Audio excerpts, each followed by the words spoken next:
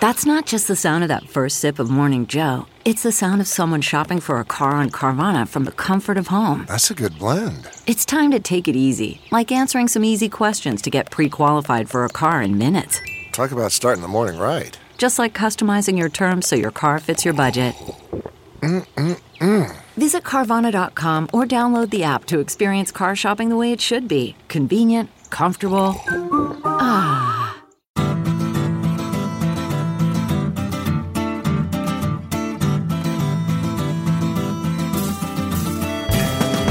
Welcome to the Sinica Podcast, a weekly discussion of current affairs in China, coming to you from the pop-up Chinese studio here in Beijing. I'm Kaiser Guo, joined, of course, by Jeremy Goldkorn, Jufrode avatar of mischief and mayhem, and dadway.com. How are you, my Jufrode Jeremy friend? Very well. No fro, no. Shorn my locks. Yeah. So, Jeremy, you'd agree that we are not the sort of podcast hosts who would insist on interpreting anything and everything that happens globally solely through the lens of how it impacts China or focus just on the Chinese tape. Is that right? Yeah, I guess so, although we do typically focus on China. We've done some shows that wander pretty far afield. Anyway, good. That said, so this is, yes, a podcast about China, and as China's global profile continues to grow, it's inevitable that there's going to be a China angle to more and more major events. So for this week's main topic, I want to try to strike a balance and address it both as it may impact China and on its own terms, as it were. So we're talking today about the current crisis in the Middle East, and specifically about ISIS or ISIL, the Islamic State, or the Islamic State of Iraq al-Sham, or the Islamic State of Iraq and Syria, or Iraq and Levant, or however you want to. They're calling themselves now, I guess, just the Islamic State, and so I think that's what we're going to mostly go with, or ISIL. So previously on the show, we've talked about China and the Arab Spring. We've talked about Sino-Iranian relations. We've talked about even former Egyptian President Mohamed Morsi and his trip to China, even a little bit about China, Israel, and Palestine. But we've not really talked about the Iraq War. We've not really talked about the seemingly abrupt emergence of this new self-styled caliphate. So as listeners probably recall, early last month, President Obama chided China as a free rider in an interview with Tom Friedman. And having, I guess, enjoyed President Obama suggested benefits that have been bought and paid for in American blood and treasure, both in Iraq and in Afghanistan. China, of course, does have a great deal at stake in the Middle East and in the outcomes of the current crisis. It continues to be very reliant on Middle Eastern oil imports, including from Iraq. It's extracting mineral wealth, copper and other minerals from Afghanistan. And Beijing is dealing with substantial ethnic unrest in parts of the Xinjiang Uyghur Autonomous Region, which it blames on influence from Islamic extremism, from Salafism or jihadism, whatever, entering Xinjiang from points further west. But, hey, Jeremy, we have a pretty sophisticated listenership that's interested in global affairs beyond China, so I think today we're going to start off talking specifically, not, away from the China angle. And we're very blessed to have guests here who are very well equipped to talk about this. First, of course, is Ed Wong of the New York Times, who was stationed in Iraq for many of the most intense years of the war. I think he left in 2008, is that right? 2007. 2007, okay, right. And who's been a guest on our show, of course, many times. Great to see you, Ed. Welcome back. Thanks a lot. And we're also very pleased to welcome for the first time Prashant Rao, who was formerly Baghdad bureau chief of Agence France AFP, stationed in Baghdad from 2009 to earlier this year. Is that right? It was like June of 2009, is that right? That's right, from June 2009 to a couple months ago. Like a sunnier period in And when did you arrive first, Ed, in Iraq? In November 2003. Yeah, so we basically, on the show tonight, we can kind of cover 2003 until this year. 2014, right? Yeah. Right. Okay. Most of the war. We were very, very lucky then. So anyway, let me finish up with Prashant here. He's reported extensively from both Iraq and from Syria, right? You covered... I wouldn't say extensively from Syria.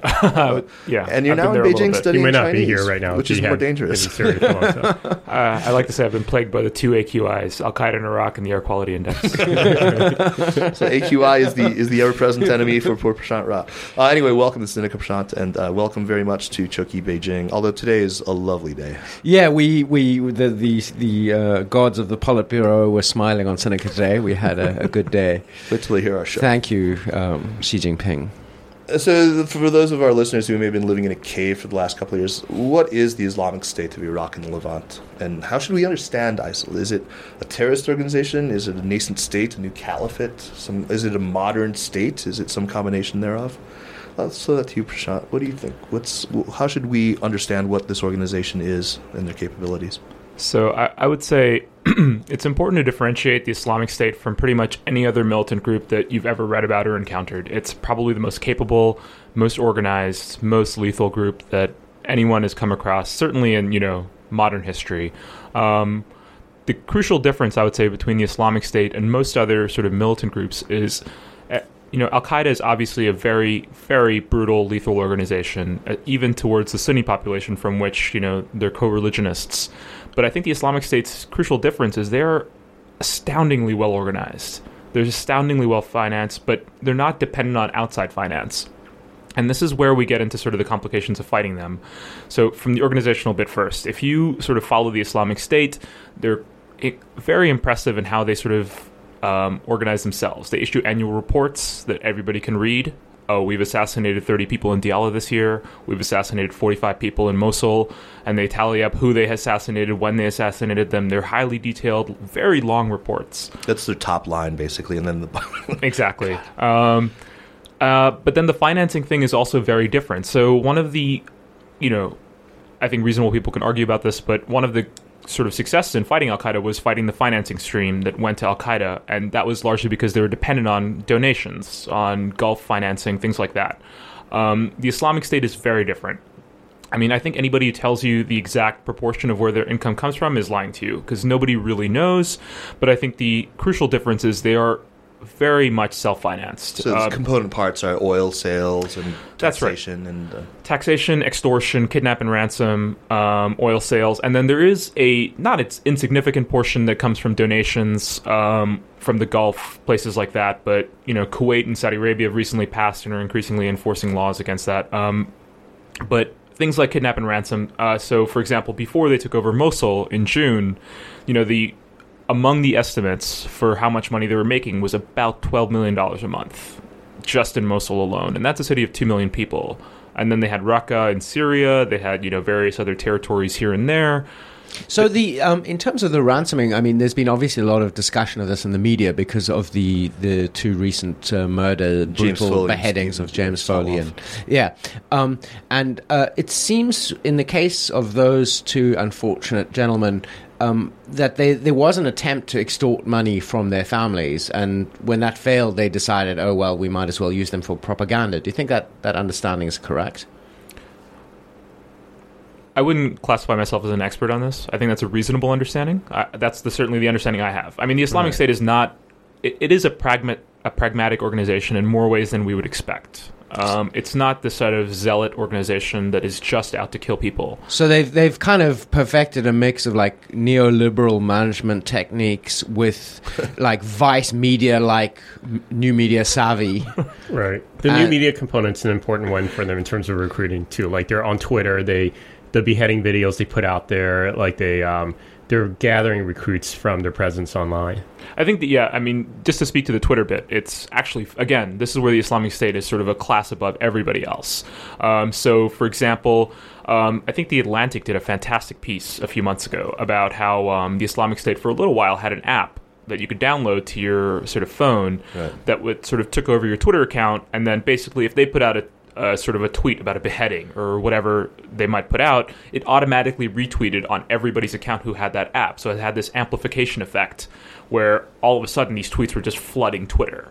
And so it has a very sophisticated follower count. I mean, that's a terrible term to use, but I mean, like the people who support the Islamic State are very well educated. They're very useful in very many ways. And just, sorry, I know I'm going on for a while, but the one other thing that sets them apart from Al-Qaeda, so in Syria, one of the interesting things about the Islamic State versus Jabhat al-Nusra, which is the Al-Qaeda franchise in Syria, is that Jabhat al-Nusra has quite high entry requirements. So even if you're a jihadist, it's not easy to join Jabhat al-Nusra. Jabhat al-Nusra often has an Arabic language requirement, and they often require that you be introduced to them by somebody who's already in Jabhat al-Nusra. ISIS is not the same. ISIS doesn't really care about language. I think I read something just very recently that they purposefully have Chechens, Saudis, and other nationalities in high positions of responsibility because they want to encourage fighters from around the world. And so that creates another network effect in that if you only speak English, you're still of use to them, but you're not terribly of use to Jabhat al-Nusra. and that makes it even more sort of sophisticated, because then you have your Danish programmer, your French whatever, you've got somebody in Birmingham or Copenhagen. Are they as ideologically rigid then? No, you're suggesting that maybe the requirements are. I mean, the Arabic requirement presumably has to do with the ability to recite, right, the Quran, and are they less sort of dedicated to Wahhabism, or are they ideologically? How would you characterize them? Okay, so ideologically, they are sort of the extremist, obviously, but I would say that the language requirement. I mean, the people who are coming to them are typically zealots as it is. And so I'm not saying that there's not a vetting process, because otherwise you would imagine that intelligence agencies would have people who have tried. Infiltrated, right? Yeah, things like that. But I mean, I mean to say that the entry requirements are dramatically lower than Jabhat al-Nusra. And so they are still very ideologically driven. It's not to say that they're just sort of taking in fighters from everywhere, but they're much more willing to consider fighters from, for example, Denmark. I mean, I'm just Germany, France, the United States, places like that. Right. One thing to note is that they didn't come out of a vacuum. That their precursors were Abu Musab al-Zarqawi's group in Iraq, which is also a very brutal group, and one that started off as called One God and Jihad, and then changed into Al-Qaeda in Iraq after they pledged allegiance to Al-Qaeda, and then eventually the U.S. and Sunni tribes that were that have grown impatient and hostile towards them sort of contained them in Iraq, and then they members retreated to Syria, and also they aligned themselves with former Ba'athist officers. So really, yeah, they aligned themselves with former Ba'athist officers who are Alawites, which is a branch of Ba'athist officers in Iraq. So in Iraq. Sunnis. But the conventional wisdom on these former Ba'athist officers were that they were moderate Sunnis. But I think in the current climate, I've read that a lot of them have become more fundamentalist, and so they've adapted to the ideology of al-Baghdadi or others in ISIS. But they themselves are an important part of the organization. Like Prashant was saying, that it's amazing how well organized they are. Part of it is because they have these former Iraqi army officers who worked under Saddam who are running things. So is their organizational excellence, I mean, said in a non-normative sense, just descriptive sense only, is this what we can chalk up their meteoric rise to? I mean, they look honestly, in December of last year, a handful of Americans knew the name of the Islamic State, and now it's on everyone's lips. They came apparently, out of nowhere.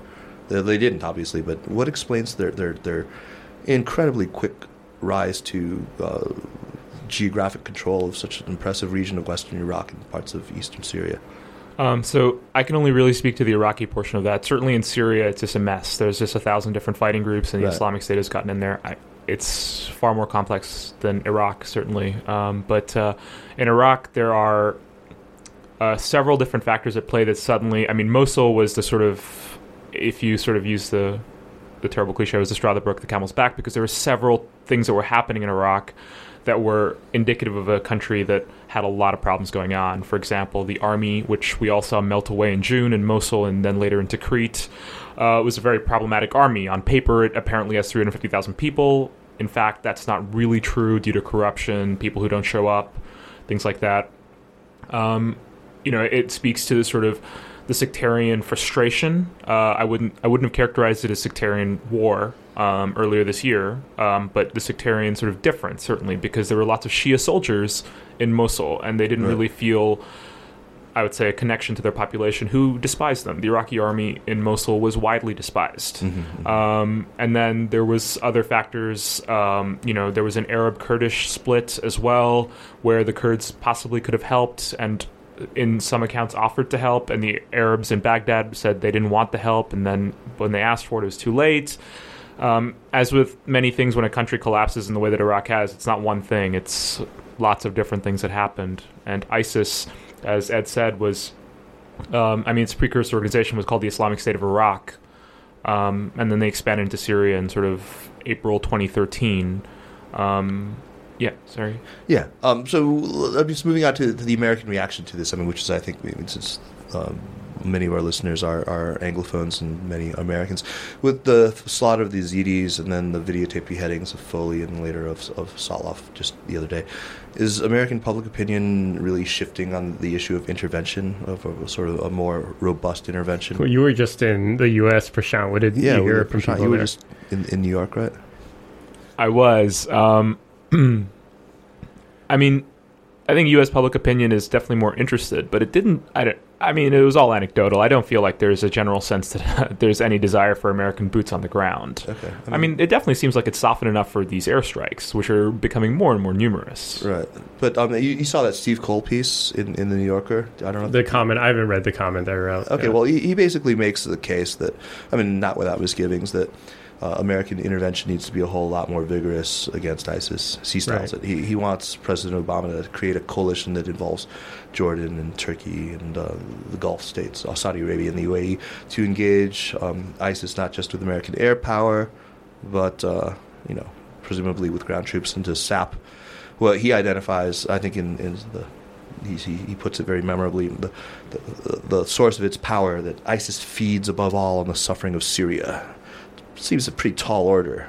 Right. I mean, I think that from what I've read, I mean, we're far from the U.S., but from everything I've read, the American popular opinion is that we don't want to be involved in another war in the Middle East. And the Syria civil war is probably the messiest, outside of the Iraq war, I think the messiest conflict that we could possibly get into in the Middle East. And I don't think that the Americans have a stomach for it. I think a lot of people have given Obama a hard time for saying, we don't have a strategy immediately for dealing with ISIS, but seems like an honest answer. Right, it seems like an honest answer. I think if you look at what he's doing, he knows that the American public doesn't want, they won't have the stomach for an American ground war in the Middle East. So how far can you really go against ISIS without putting boots on the ground?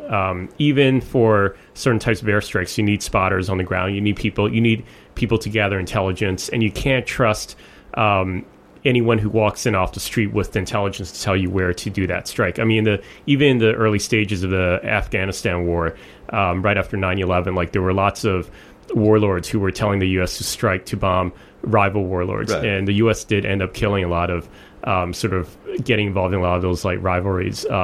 And not necessarily bombing Taliban. And so I think Obama's rightfully cautious in this instance.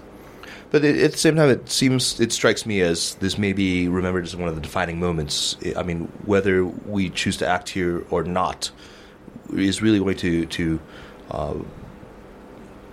the optics of it are pretty profound and momentous. I mean, do you not feel that way? I think it depends on who you're talking to. It depends what happens next. I think, partly depends on what happens next. If the war is contained, I think the calculations are there threats to the American homeland. And if no threats manifest themselves that can be traced directly back to ISIS, then I don't think, or if they're nipped in the bud, then I don't think the American people will think that the White House did such a bad job or made such a bad decision.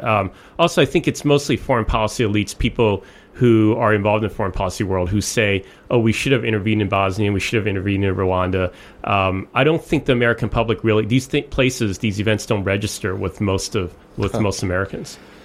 I think the other couple points, I would say that there has to be a sort of calculation as to what an American ground, if it was an American ground invasion, what would that actually accomplish? I mean, even in the early stages of Mosul falling, there were officials and sort of diplomats in Baghdad quite clearly said, Mosul cannot be retaken by a foreign force. It can only be retaken by Iraqis. It's a city of 2 million people. The Americans had to basically level Fallujah in 2004 to take it back. And that was in name only, as we saw earlier this year.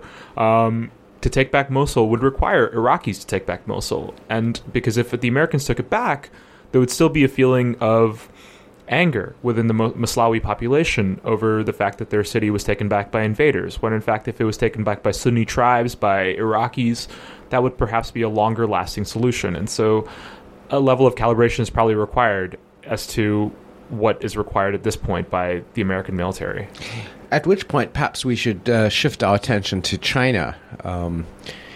And what is the effect on China of everything that's going on in Iraq and Syria? There was a report on Phoenix, iFung.net and Phoenix Weekly about China being included in a speech by Islamic State leader Abu Bakr al-Baghdadi amongst enemy countries, and there was a map that got some play on Chinese social media that showed the caliphate that extended as far east as, perhaps as far east as Ningxia or Gansu. Right. So what do you think China's point of view on the Islamic State is, and what is the Islamic State's point of view on China? Ed, do you want to take that one? Well, I think that we can only discern what the Islamic State's point of view is from Baghdadi's speeches, which he cited the one where he mentioned China twice. Once as as the first name listed in a list of nations that have suppressed the rights of Muslims, and then he also mentioned that there are Chinese fighters who have joined the Islamic State in that same speech. So that gives a little bit of a sense of where they stand on China. I mean, China.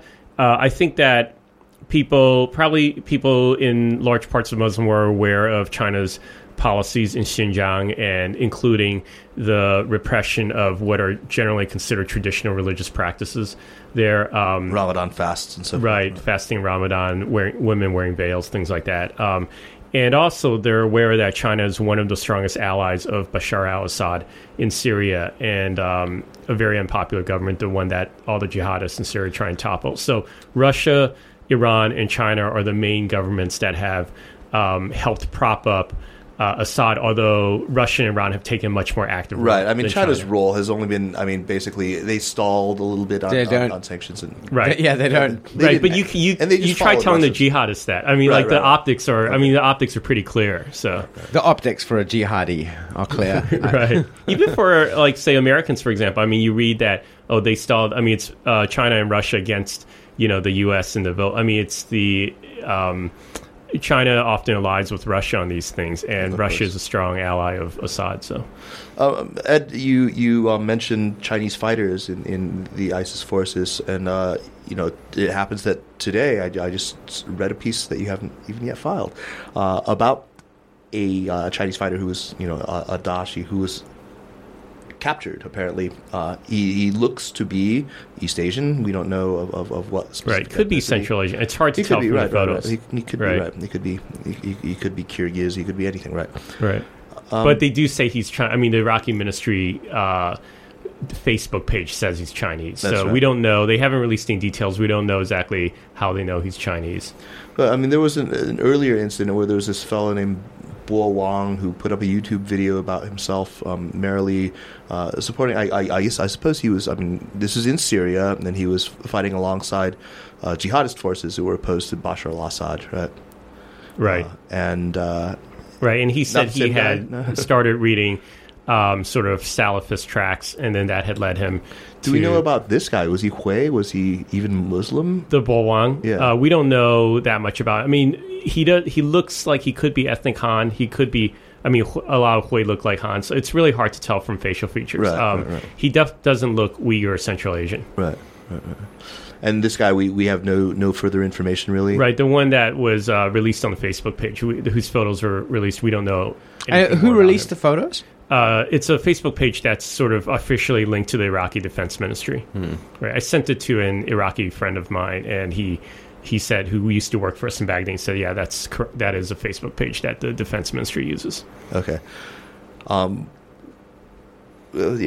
we I don't know. There was the Chinese special envoy to the Middle East who just stepped down as envoy. Right. He had given a press conference at the end of July. What did he say? He said that he estimated there were about 100 Chinese fighters in the Middle East being trained or actively fighting, and he said that most of them are probably Uyghurs.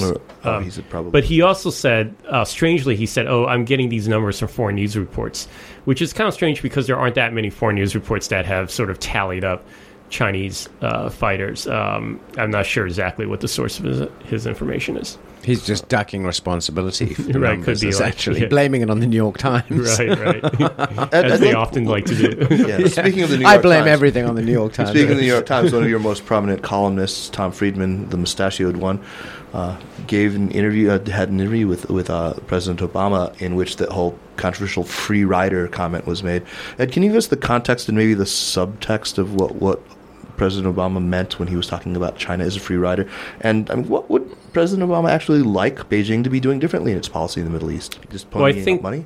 That in Iraq, a Chinese state-owned enterprise is the largest has the largest oil interest of foreign nations or foreign companies in Iraq. CNPC, is that right? Yeah, CNPC, right. And they have interest in oil fields in the south. So China isn't very I don't think that company or China is very threatened by what's going on in terms of its oil interests, because it's very unlikely that the South would be affected by the fighting that's going on right now in northern Iraq. The South is a Shia stronghold, and there are many Shia militias, and it'd be very difficult for ISIS to penetrate that far down.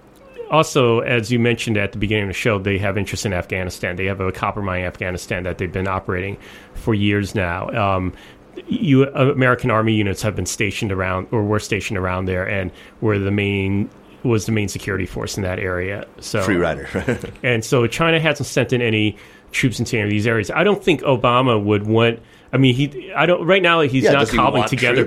He's not cobbling together a coalition to send troops in. I think that he wants diplomatic. I think one thing he probably wants is diplomatic pressure from China. Say, for example, in the process of forming the Iraqi government, he would like China to pressure politicians there to go one way or the other, to include certain people in the government. Prashant Spender more recently said probably has a better sense. Does China have any leverage that the U.S. might not in? Well, and also in Syria, like as I said, China is and has that's blocked a little the UN clearer, vote, right? so, Right, that's a little clearer. Mm-hmm. Yeah, I think Syria is definitely China has much more leverage on Syria than it does on Iraq. I mean, the Iraqi political process is largely Iranian and American driven. If it was a foreign government, and then you'd add sort of Turkey, Qatar, and Saudi Arabia as sort of other actors. But China, as Ed said, has a huge economic interest in Iraq, and maybe it's not threatened at the moment, but the instability does have other sort of knock-on effects to the oil sector, oil investment. The Iraqi oil ministry is largely distracted, perhaps not clearing up the bottlenecks and things like that. I mean, CNPC is working on the biggest oil field in Iraq, Rumaila, which is targeted to produce 2.8 million barrels a day. 1.7 million barrels a day on its own. Wow. It's enormous. And several others. So they have enormous... There are lots of Chinese oil workers. There must be a fair bit of consideration about this. I mean, after the Chinese experience in Libya, where they, as far as one can tell, have basically lost everything they've put into Libya in the past few years now. This can't be a topic far from the minds of the people who, plan energy policy and things. Yeah, I mean, what do you surmise? I mean, I suppose this is only a surmise. What does Beijing imagine it should or could be doing as a would-be superpower to act even in its own interests? I mean, some increased participation in security or in... I don't know. I mean, I'm looking at you, Ed. I actually don't think that it will play a very active role in what's unfolding. I think that, I mean, as I was saying, I think that they're fairly smart in making these decisions. We've seen in various wars in the Middle East and Central Asia and South Asia recently that they don't want to get involved with any one side until they see that the dynamics are shifting. Libya was a good example of this, where they suddenly started welcoming rebel forces into Beijing, had conversations with them, and when it looked like Gaddafi would fall. But in Iraq's case, they know Iran would never let anything happen to the Shia South, nor would the Iraqi Shia themselves, and that their oil fields are safe. There is one Chinese company with an oil interest further up closer to Tikrit, and they had to evacuate Chinese workers from that area. Right. But the Chinese aren't sending in further security. I think maybe they might be reinforcing a little bit in the south, but they're not sending in anything that. So it's basically they're relying on risk assessment, risk management, rather than which is probably what a lot of countries do. I mean, you don't see countries sending in ground troops. It's mostly your guys' country. Yeah. So China's like, as I say, their interests are mainly in the south, just on the west flank, the Shatt al-Arab, right, and they're not facing. I mean, Maliki's pretty safe with a nice dense. I mean, Shi'i force around. I mean, Iraq is, and Iran's there. Yeah, Iraq is very diverse, obviously, but the south is Shia heartland. Yeah, if the jihadists were to get to the south, that means Iraq as a country is largely. It's Basra, it's Kufa. It's exactly. I mean, these kind of places. I mean, the Shia militias who are very actively involved in taking back cities like Amerli that we've seen in the news recently. They will defend. Amerli is fallen now, right? Yeah, that's right. Amerli's fallen back to the Iraqi government. Good. I mean, these Shia militias will defend cities like Kufa, Najaf, Karbala with their lives. These are the holiest cities in Shia Islam. And, I mean, you'll see it, I mean, if it ever happens, the fight for Samarra, which is further north of Baghdad, I mean, they will defend that right to the death. I mean, Samarra is a Sunni city, but it's got a Shia shrine, and they will fight for that right to the end. Right. And the Iranians will be right in there also. Absolutely. I mean, Reuters had a really interesting story, actually, that the Iranians were heavily involved in the Amerli retake. Really? Yeah, that there were Farsi-speaking people who were involved, and said that they were involved in various different facets. It's well worth reading the Reuters story. Actually. Yeah, I'll definitely check that out. And also, I don't think the Islamic State would try and invade this in southern Iraq either, or Baghdad. Like, I actually don't think that they would. Samarra. I mean, I don't know if they would. Right. I think that they've got the territory that they think they can hold, and that you've seen them strategically retreat from places when the Americans come with airstrikes or things like that. They're not stupid enough to try and fight for Baghdad. Jeremy, could I slightly change the tack of the conversation and just ask the two of you, what's your perception of popular opinions about China in Iraq? China is... so I have a couple of anecdotes. I went to an oil field in near the Iranian border, which was operated by Lukoil. And a load of the Iraqi engineers there used to work in an oil field called Ahdab, which was run, I believe, by a Chinese oil company. I think it was CNPC. And I asked them, well, you're moving from a Chinese oil company to a Russian oil company that you're working with. How does it feel? And they're like, it's much better working for a Russian oil company. It's like night and day. Like, why is that? It's like, well, I mean, we know that we're safe here. Health and safety, things like that. They're like, the Russians don't cut corners. I mean, China doesn't really register on the sort of Iraqi public opinion map. But I will say, we talked about it earlier, the idea of Muslims being persecuted, that does register from all over the world. I mean, I would have conversations with my colleagues about the Rohingya, about the Uyghurs, things like that. I mean, that heavily resonates in Iraqi television, which everybody watches, and Iraqi discourse. And so that comes through quite heavily. The Uyghur situation and, things like that. Mm-hmm. So we could see a situation where Chinese people become victims of the kind of, terroristic propaganda, like the recent beheadings of the journalists. Well, do you think? Not by the Shiites in the south, where the oil fields are, or that they're working are. That's right. I mean, likely. So I mean, the Shia in the south are, that's. I mean, this is an ISIS tactic, and I mean, the people who were working in the north were people. I mean, there was a heavy Turkish presence up there, lots of Kurds. That's the Turks feel about China, and they're very sensitive because the Uyghurs, of course, are a Turkic people. They regard them as their ancient ancestors, really. Yeah, I mean, I'm not saying the practicality is doing it in the south, but I mean, if there are Chinese oil operations anyway in Iraq, people could get taken.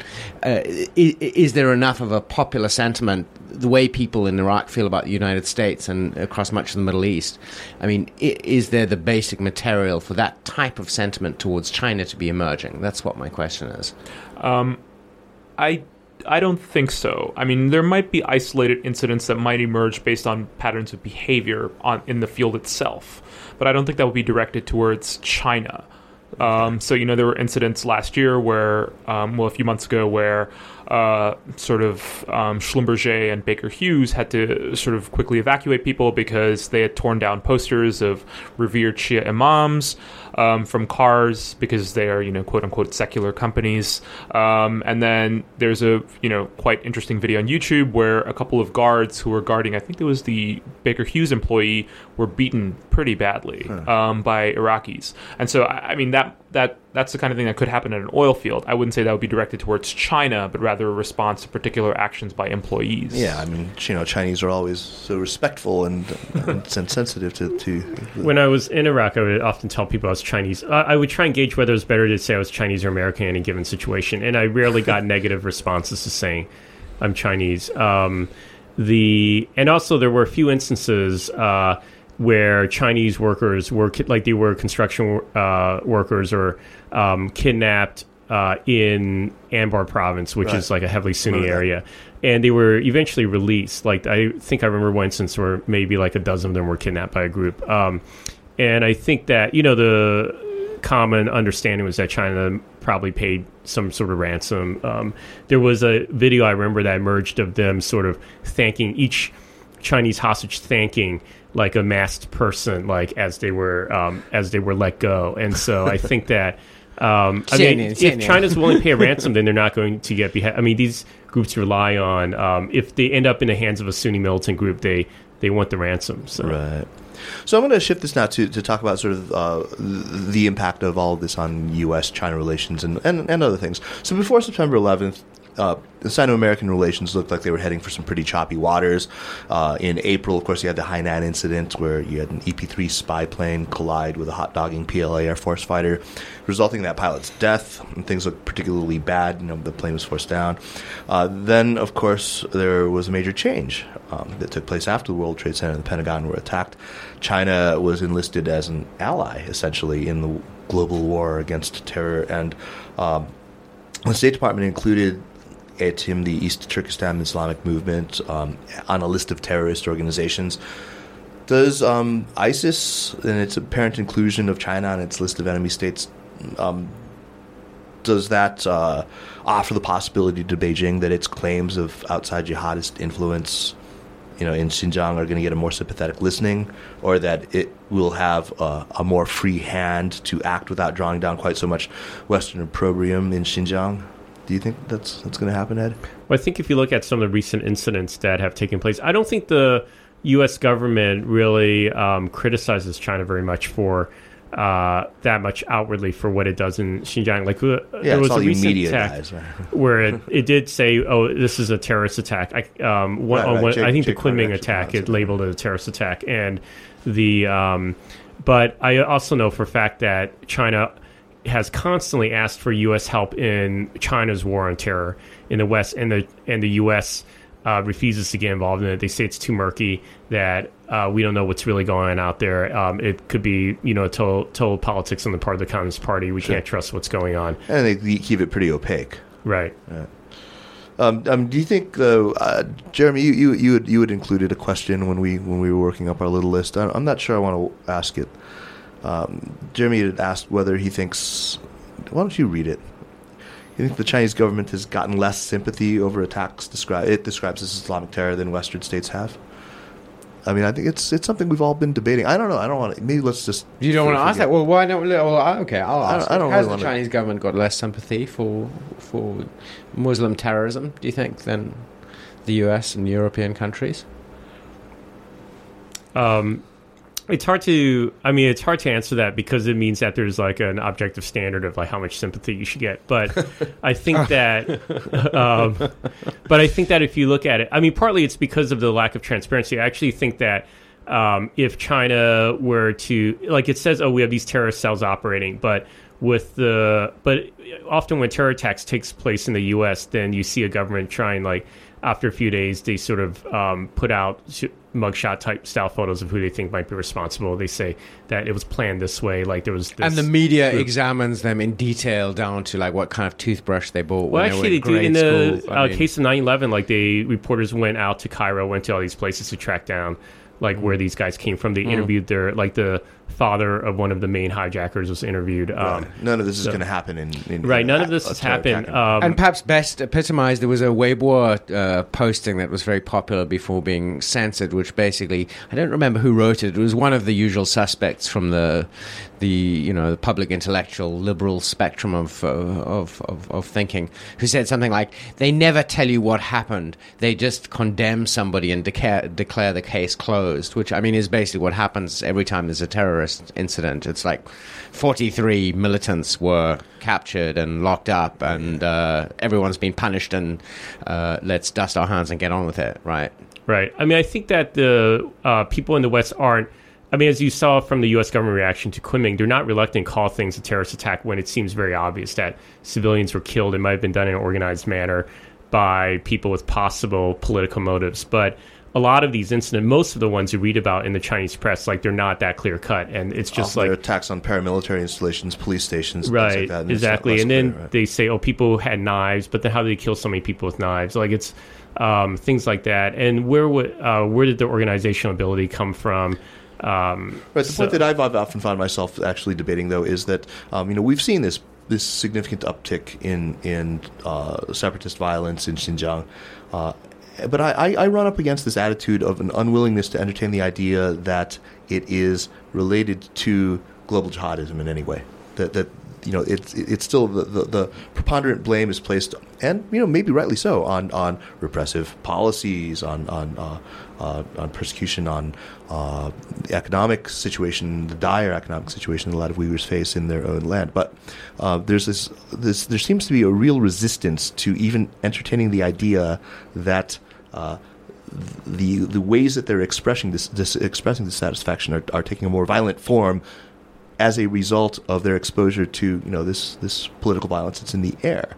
I actually don't. I think that you're pointing out a duality, which is a false one, because I think that there is this. I mean, there's this. You're talking about an amorphous thing called global jihadism, but everywhere where there is terrorism or insurgency, it's rooted in the particular local conditions that take place. So, for example, when we were talking about Iraq earlier, Prashant was pointing out how the sectarian politics of Iraq, like, very messy, very violent. I mean, that seems the fact that foreign fighters will fly in seems to belie that claim. It's not entirely local. That there is no, it's not entirely local, but the conditions that create that area that allows the groups to thrive and foreign fighters to join it. I mean, I'm not saying that but I doubt that foreign fighters are responsible for much of any of the violence in Xinjiang. So.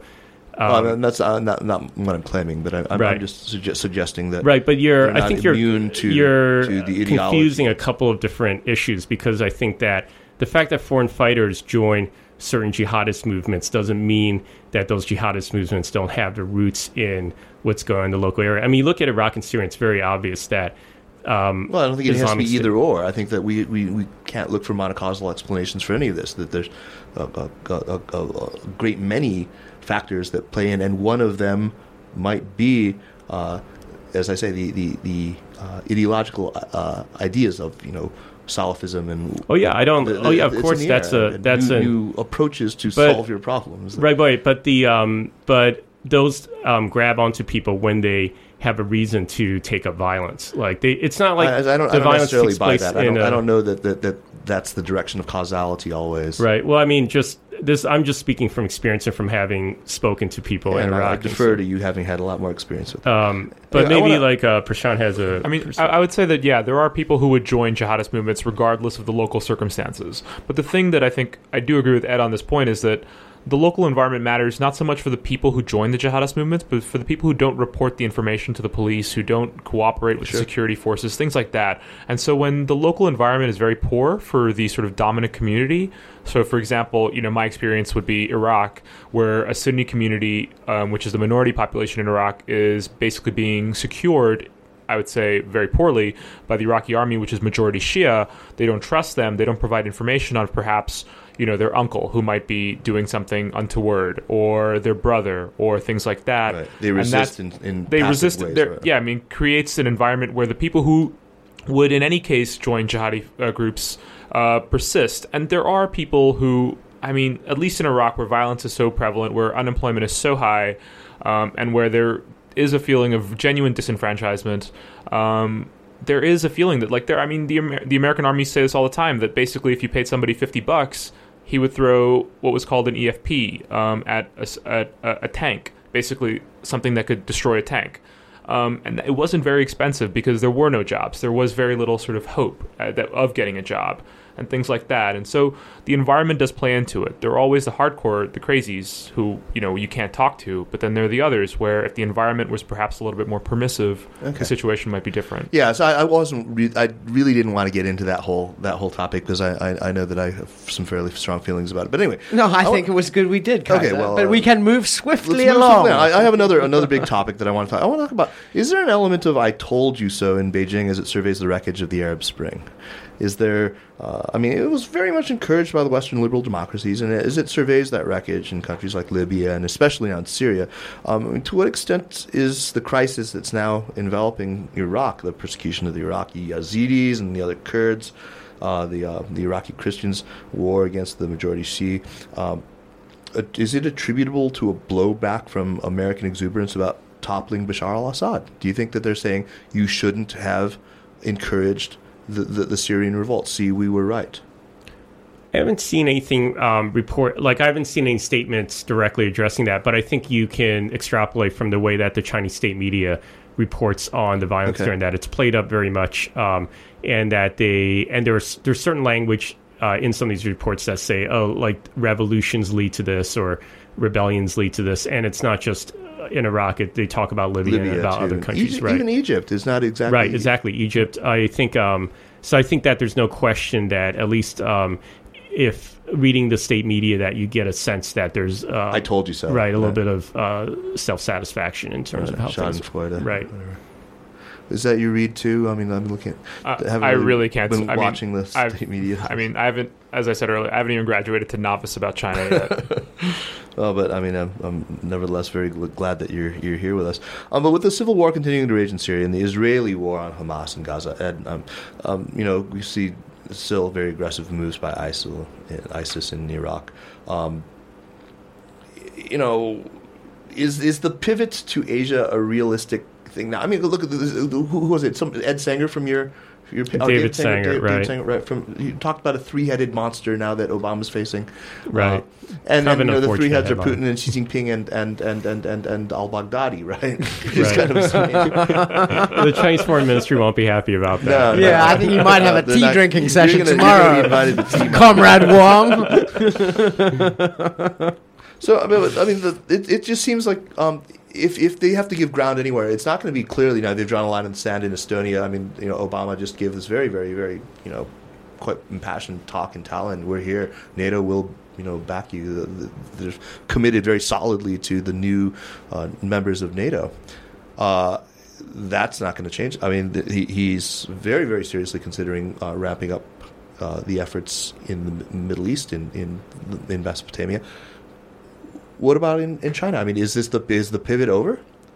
Well, I mean, I think it's hard because I guess I could ask you how you would define the pivot. I think the pivot's always been very amorphous, and you can't really.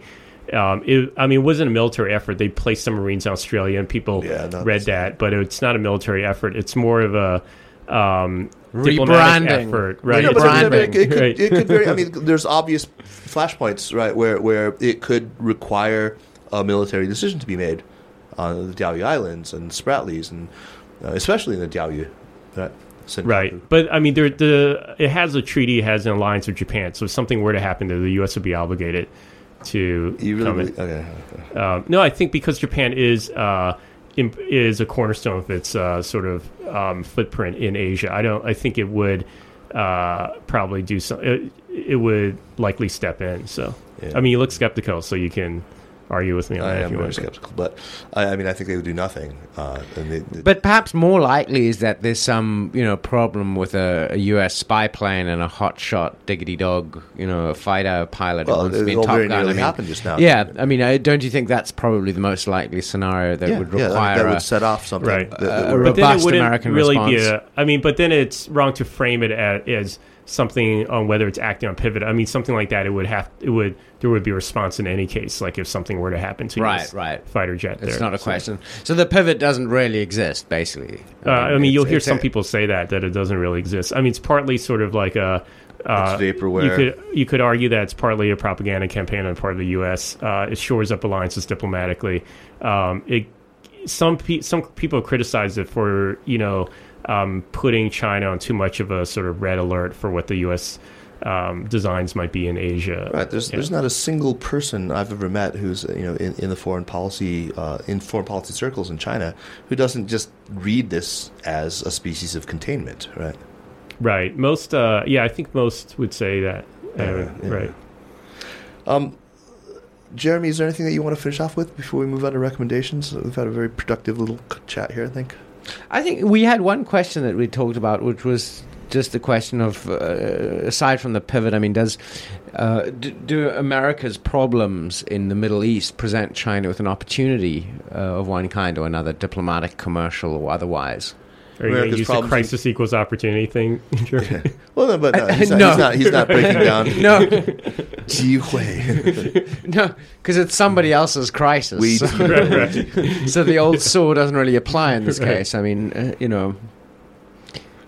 does it present? I'm not sure how China would step in. Is China going to do anything to take advantage of American despairs or weakness in the Middle East at the moment? I suppose. Some might argue that the sort of more aggressive actions we've seen by China in the sea surrounding this in this region are because they think that America is overstretched and doesn't have the resources to really push back anyway. But I mean, that's all theoretical. I think that China will come out the biggest advantage is that America has to turn its focus to a certain degree to other parts of the world, whereas hoping to focus more of its diplomatic efforts on Asia. So the people say that a lot of people say the biggest winner of Bush's invasion of Iraq was China because.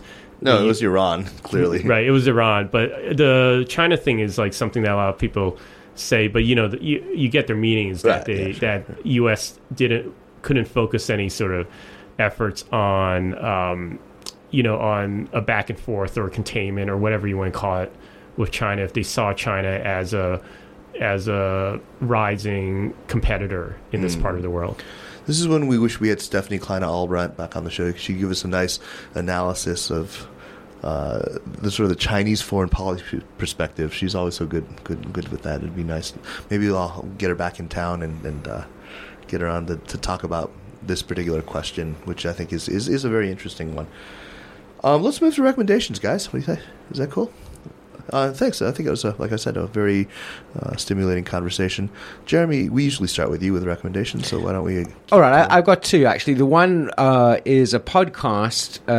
It's called Five Eyes, and it's an LGBT, lesbian, gay, bisexual, and trans community podcast. And I think they've just launched with one show that I've listened to about 10 minutes of, produced right here in Beijing. So we'll put the link up to that.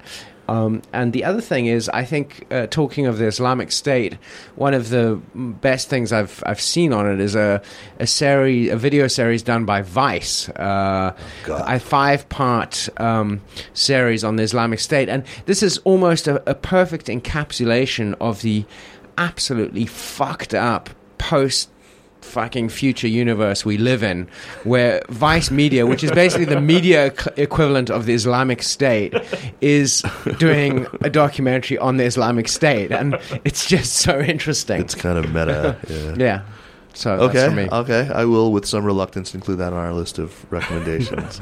Prashant Rao, what you got for us? So I can't speak to anything about China, but I would say that, since we've talked about Iraq, I think a really interesting thing to read is Foreign Affairs released a sort of mini ebook called The Endgame in Iraq. I think it's The Endgame, something like that. And it's basically a collection of essays on Iraq, on Syria, on ISIS. And it's really informative. And if you only get the chance to read one essay in that, I would recommend, I think it's called The Iraq We Left Behind by Ned Parker. Okay. He wrote it about 2.5 years ago. So you would think it's a bit dated. But it is actually incredibly prescient about how the Iraqi state itself is quite weak, and at the time, the major discussion was whether Maliki is a dictator. And the argument was Maliki can't be a dictator because the Iraqi state itself is so weak. And that is actually... He's a shitty dictator. Yeah, and so... Unlike Xi Jinping. And it's definitely... I mean, I would recommend reading the whole thing, which, of course, I did because I'm interested in Iraq. But if you only have time to read one, or if you're only inclined to read one, I would read that one. And there's another one about ISIS. I mean, there are loads. They're all very good. Oh, good. That sounds like something I'd really want to sink my teeth into. That's great. Thanks. Ed, what do you have for us?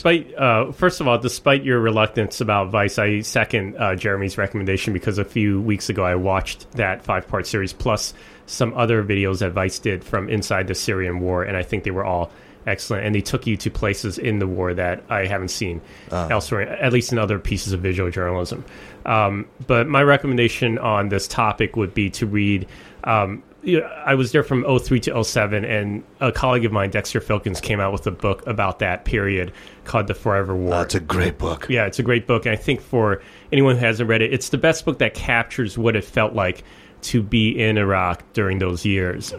Jogging in Baghdad. Right, during the height of the American invasion. I think a lot of experiences that Dexter wrote about, I mean, they're all completely accurate, and they really capture the feel of living in Iraq and working there and what the Iraqis were going through, from people, civilians suffering during the war, to the elite politicians who were fighting for power. Yeah, I'd read a bunch of Iraq books. I mean, I'd read Imperial Life in the Emerald City, and I'd read One Bullet Away by Nathaniel Fick, which is actually one I'd highly recommend. He was in the 1st Marine Recon in both Iraq and in Afghanistan in the early part of the wars. Really good book. But my recommendation is actually going to be totally unrelated to anything we've been talking about. More like Jeremy's. I don't want to sound too morose and obsessed on my father's death, but I read, at the recommendation of a friend, Philip Roth's book Patrimony, which is just amazing. I mean, anyone who is facing the final years of one of his parents' life needs to read this book. You get a sense for the depth of Roth's soul. It's just amazing, and also the power of his prose. He's not writing as Nathan Zuckerman. He's not writing as he's writing as Philip Roth. It's actually just a memoir of the final years of his father's life. And on a Roth kick, I went back and read American Pastoral, which is just a great book. It's up there among, I think, the very best books of the 20th century, best novels of the 20th century. American Pastoral by Philip Roth. So I'm going to go out with that one. And I'm going to thank you, Ed, for coming. It was great to have you. Thanks, Jeremy. And Prashant, it was great. I'm going to have you on again, and especially as you come up to speed, you're going to have all sorts of stuff to say about China here as well, and we really look forward to it. No, I keep thinking back to what Jeremy said, I think a few podcasts ago, about how if you've been here a week, you can write a book. If you've... Yeah, that's very much been here a how month, I feel. you can write an article. 5 how I years. feel So about you can get the book out. You can write a postcard. Jeremy, man, what do we got next week? I don't know what the order of things. I mean, the reason I mentioned the LGBT podcast is we have recorded an LGBT podcast, which might precede this one. No, I think we'll run this one first. We'll run this one first. Yeah. Okay. In case the Islamic State crumbles. Exactly. Yeah. Also, yeah. Okay. Because we mentioned a lot of current writing on it. So okay. And folks, we will see you next week. And take care. Bye bye.